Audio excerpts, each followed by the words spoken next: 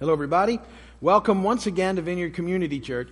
As we continue on this series we're doing called Interacting Well.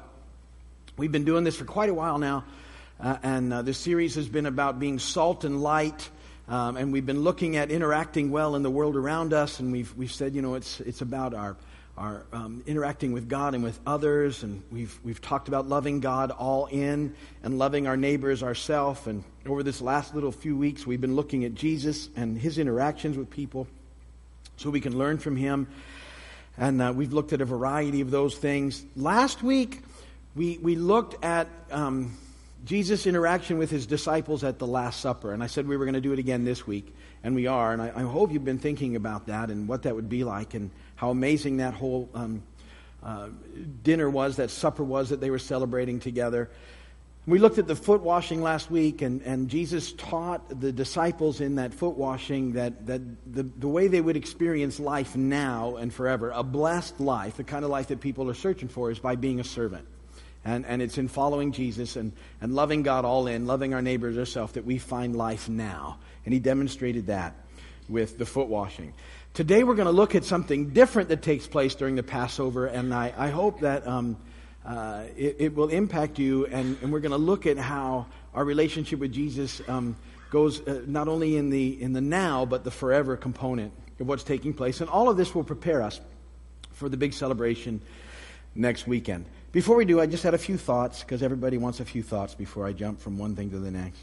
This was the thought. How is it we put a man on the moon before we figured out it would be a good idea to put wheels on suitcases? Did you ever wonder? Do you remember hauling suitcases around? Oh, never mind. Another weird thought. Why do people pay to go up to tall buildings and then pay to put money in binoculars to look at things down back on the ground? You ever wondered? When you're already there? No? Nothing? Okay. Just a thought. I wrote a song about a tortilla. Well, actually, it was more of a rap. Yeah, no. Scripture reading. I cannot rap. See? John 14, 1 through 3. This is out of the Message paraphrase. We'll dig into it in the NIV in a minute. Don't let this throw you. You trust God, don't you? Trust me. There's plenty of room for you in my Father's home. If that weren't so, would I have told you that I'm on my way to get a room ready for you? And if I'm on my way to get your room ready, I'll come back and get you so you can live where I live. Jesus is talking to his disciples about going to prepare a place for them. And this happens after this thing that takes place at the Passover meal that I want to talk about today. Now, Passover, just to give you some history to make sure we know what we're talking about.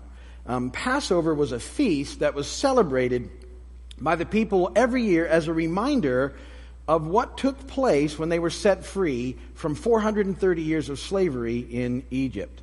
And this reminder was in the form of a meal that had many symbols involved. And the symbols really had two purposes. One purpose was to help them remember how God had delivered them from slavery and how God had used Moses. God used Moses in a series of plagues to convince Pharaoh to let his people go. And Pharaoh was very stubborn, had a very hard heart, and it took 10 plagues to make this happen. And the 10th and final plague was called the death of the firstborn. Israel was protected by this plague. They took a lamb into their home at a certain time, and then this lamb was sacrificed on their behalf. They took the blood of the lamb and they put it on the doorposts of the house they were in, the people of Israel did. And when the angel of death came, he passed over the houses where the blood of the lamb was, and they were protected. This wasn't the case for the people of Israel, people of Egypt, and Pharaoh said, just get out of here and go. And so the people of Israel were set free. But the thing they were remembering is that those who were sort of covered in the blood of the lamb were passed over and protected and made safe. The other purpose of the feast, and there's actually 7 feasts that the people of Israel were commanded to partake and remember every year. The other purpose of the feast was to help them recognize the Messiah when he came, because he was going to be depicted in everything that was taking place in this Passover meal. Because Jesus would come as Messiah and give us the ultimate deliverance from the ultimate slavery of death and sin. And He is the Lamb of God who takes away our sin, and His blood cleanses us and sets us free from the penalty of death, so we're passed over, and so we can experience eternal life with Him. And so this whole meal was pointing to, it was a reminder of how God had set them free, but it was a pointer to how they were going to be set free from death into life. And it's also in this meal that we take our symbols for communion. And there's two very powerful symbols that we use that I want to talk about today, and that you'll sort of see, and that we do every week, and we do that on purpose. We celebrate communion here every week in the same way, so that these things sort of become a part of who we are. Just like they were celebrating the feast every year, it became a part, and this process was to help them to remember and to recognize Jesus when He came. So two very important things, two symbols. One of them is the bread. The first point in your notes talks about the bread. And when Jesus broke the unleavened bread in the Passover meal, He says this, Matthew 26:26. While they were eating, Jesus took bread, gave thanks, and broke it, and gave it to His disciples, saying, "Take and eat, this is my body." In John 6:35, Jesus declares, "I am the bread of life. He who comes to me will never go hungry, and he who believes in me will never be thirsty." So what's happening is Jesus is inserting Himself into this meal, so the disciples, the lights and the bells and the whistles can start to go off, because He's putting Himself into this meal that they've celebrated and has been celebrated year after year after year after year by the people of Israel. Now, there's some neat stuff in the Passover tradition. One of the things is that the bread that was used in this celebration was kept in a little thing, and this is one of them. It's called a matzah tash. Pretty interesting little thing. And this one's actually from Israel, so I have it here. And you can get them here too, but when people go to Israel, I always have them buy them for me and bring them back. Matzah tash. Now, the neat thing about this is it's separated into three components. And threes are always very interesting. The Jews would be looking at the patriarchs, Abraham, Isaac, and Jacob. When we see threes from this side of the cross, we think about Father, Son, and Holy Spirit.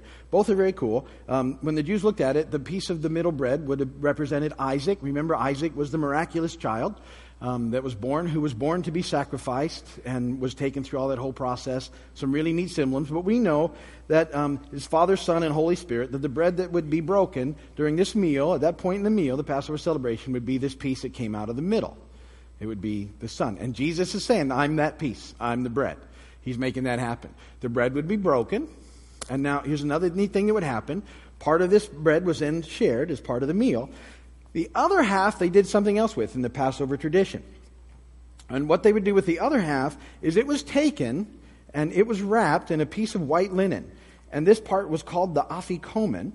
It's kind of a Jewish word for dessert, sort of. But anyway, they would wrap this piece in a white linen, and then they would have the children leave the room, and then the person leading the Passover celebration would hide this one, wrapped in a white linen, broken bread wrapped in a white linen. The children would come back in, and it would be on them to find it. It was like a big game. They would come and find it, and whoever found the afikomen got a prize. Now, it's a very, very cool thing if you think about it. It should start to remind you of some stuff that happened. When Jesus' broken body is taken down from the cross, it's wrapped in white linen, and it's hidden away in a tomb. Now, whoever finds it gets a prize. The prize is life, everlasting. It's a picture of everything that was happening in the meal, so they could start to make connections. Communion's a picture of things that are taking place, so we remember what He's done, and we know what He's up to, and that He's coming back for us soon. So that's all happening with the bread. Now, the second thing in your notes is the cups. And you'll notice whenever we celebrate communion, there's a bunch of cups out there. And the cups each have significance in the Passover meal. And let me tell you about those just briefly. The first cup, letter A in your notes, is the cup of sanctification. And so this one would be poured and celebrated around the table. And in this cup, God is saying to His people, I will bring you out. And He brings us out of bondage, slavery, darkness, and death, the cup of sanctification. Then the cup of plagues, that's little b, is poured and celebrated in the meal. And the cup of plagues starts a retelling of the redemption story, and actually this part of this service is known as the telling. And the leader of the meal would then tell the story, the entire redemption drama from the patriarchs to Moses to Pharaoh to the plagues and the deliverance from Egypt. This would be a part of the meal. So the people would just know this story because it was being spoken into them all the time about how amazing God was in the deliverance of that. They'd get to the third cup in the meal, and you'll hear us every time we say it, there's a cup of redemption. Now, with this cup, Jesus institutes what we know as communion. But he's doing something different in this part of the feast, and things change a little bit here from the norm. And the disciples would have recognized it because they see the imagery he begins to use as they're part of it. He's taking things now a little different path than they were used to in the Passover meal. So let's talk about what he does in the process. All right. Back in first century Judea, if you would, when a young man was ready to be married, he would spy out a lot of times the woman who he was attracted to and think, she's the one for me, whatever. And he would speak to his parents, and his parents would speak to her parents, and the fathers would get together, and they would, in effect, negotiate what was called a bride price at the time. And because it was a big deal for a family to give up their precious daughter into this other home, because the son was going to stay with the family in effect, but the daughter was changing. It was a big deal, and so they had this negotiation, which was called the bride price, and it was negotiated, between the fathers. And when they came up with something suitable, they had a deal. Now they had a deal. The bride still had it's really cool. The bride had a choice in this. She wasn't forced into anything, which is really good. She had a choice. And what would happen next is after the parents had worked out a deal, the prospective groom would come to the bride's home, and he would come bearing a cup and a flask of wine. And he would, from his own flask and his own cup, pour some wine into the cup, and he would take a drink from it, and he would set it down on the table in the middle of the room. Just boom, right there in the middle of the room. The prospective bride had two options. She could either make small chat and then sort of, walk out of the room and not drink from the glass. And that meant she wasn't in. And that was respected. That was just the way it was. However, if she thought, and her intuition said, this is good, this is God for me, she would pick up from the glass and she would drink from it and set it back down. From that moment on, she was referred to as one who was bought with a price. It's not derogatory. It's a very special thing. And it distinguished her as an engaged woman. What Jesus does in the communion meal at this point, in the Passover meal, is he's changing it from the regular Passover. And Luke 22 says this way, in the same way, after supper, he took the cup, this cup of redemption, saying, this cup is a new covenant in my blood, which is poured out for you. He is, in effect, using the imagery of a ceremony that his guys would have known. And he's in effect, using a marriage proposal at this point in the meal. And they would have begun to grasp. Remember, he's just washed their feet. He's been telling them about it, how much he loved for them, and that he was making a covenant with them, that he was willing to give his life for them. In effect, he's saying, I will love you as my bride, so I'll pay the bride price. I'll give up my life for you. I'm going to go to the Father's house and prepare a place for you. He's using imagery to make the analogy of his love for his church. The disciples represent the church. And when the disciples pick up from that cup and drink from it, they're saying yes to the whole thing on our behalf. And every time we take communion, guess what we're saying to Jesus? Yes. And we know that he's coming back for us soon, but he's gone to prepare a place for us. John 14, 1-3. Don't let your hearts be troubled. Trust in God, trust also in me. In my Father's house are many rooms. If it were not so, I would have told you. I am going there to prepare a place for you, and if I go and prepare a place for you, I will come back and take you to be with me, that you may also be where I am. So he's gone to make a place for us. Now, remember, he was going to go first through the cross, and he was going to pay the bride price. That's what he does at the cross. He pays the bride price for us. And then he goes to prepare a place for us. Now, also in first century Jerusalem, Judea, the families lived together in what was called insulas, sort of a group thing where they built around a common courtyard. and the family home would built, and then families, the sons all stayed there as part of the family, and they would just add on to the family property every time that one of them was married and had family. And so all sorts of the family would live in this same sort of area together in this insula. And so it was up to the son, after he had proposed to a wife and it had been accepted and paid the bride price, that he was going to go and prepare a place for his bride. So he would rush home. Now, it was the father who determined when the house was ready for the bride, because the son was ready to have his wife with him all the time. And like I said, I kind of jokingly say this, he would have rushed home, thrown down his knapsack or whatever and his bedroll and said, okay, we're ready.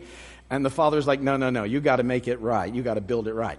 And so the son would begin to construct for him and his new bride a place for them to live, and it would be done right. And it was the father who would say, okay, it's good, you can go and get your bride.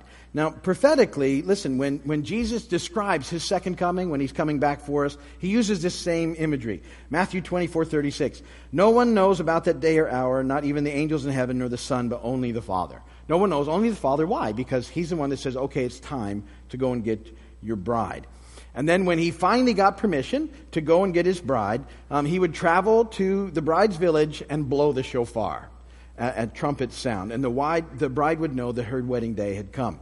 1 Thessalonians 4:16-17, that's what we're waiting on. The Lord himself will come down from heaven with a loud command, and with the voice of the archangel, and with the trumpet call of God.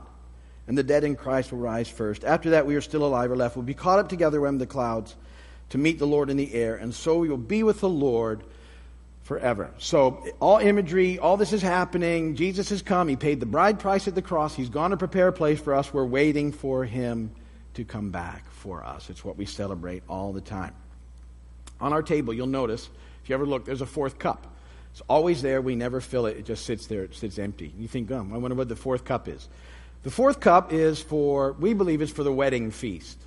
People have different ideas about this cup, but here's why we leave it empty. Matthew 26:29. I tell you, this is Jesus saying, I will not drink of this fruit of this vine from now until that day when I drink it anew with you in my Father's kingdom.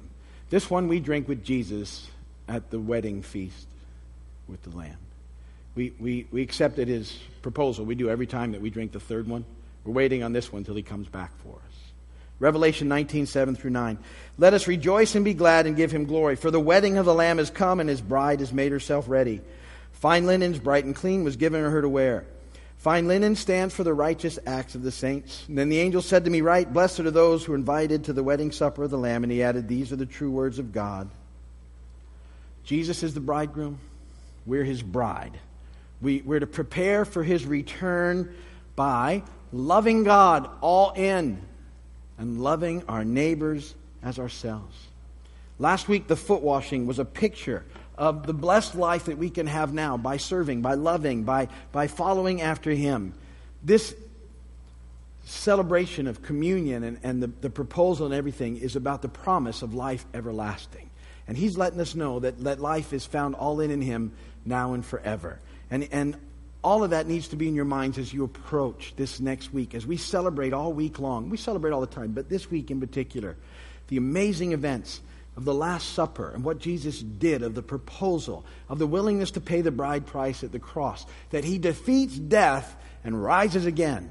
And we celebrate the resurrection, and now he's interceding for us. He's gone to prepare a place for us, and we know that one day soon he's coming back for us. That's the amazing, amazing Jesus that we live for and with throughout our eternity. And so think about that and remember that this week as you go through this amazing week, remembering and celebrating the crucifixion and resurrection of Jesus Christ. That's where I'm going to stop it for today. If you're watching on television, thank you, or on video, we appreciate you and your time. Thank you for spending it with us, and we hope to see you soon. If you need prayer, go to the website and we'll pray for you. Ministry teams, those are here. Why don't you head over to the wall? And the people on the way over the wall are here to pray for you. If you need prayer for anything today, they'll make sure you get it. But let me pray for you as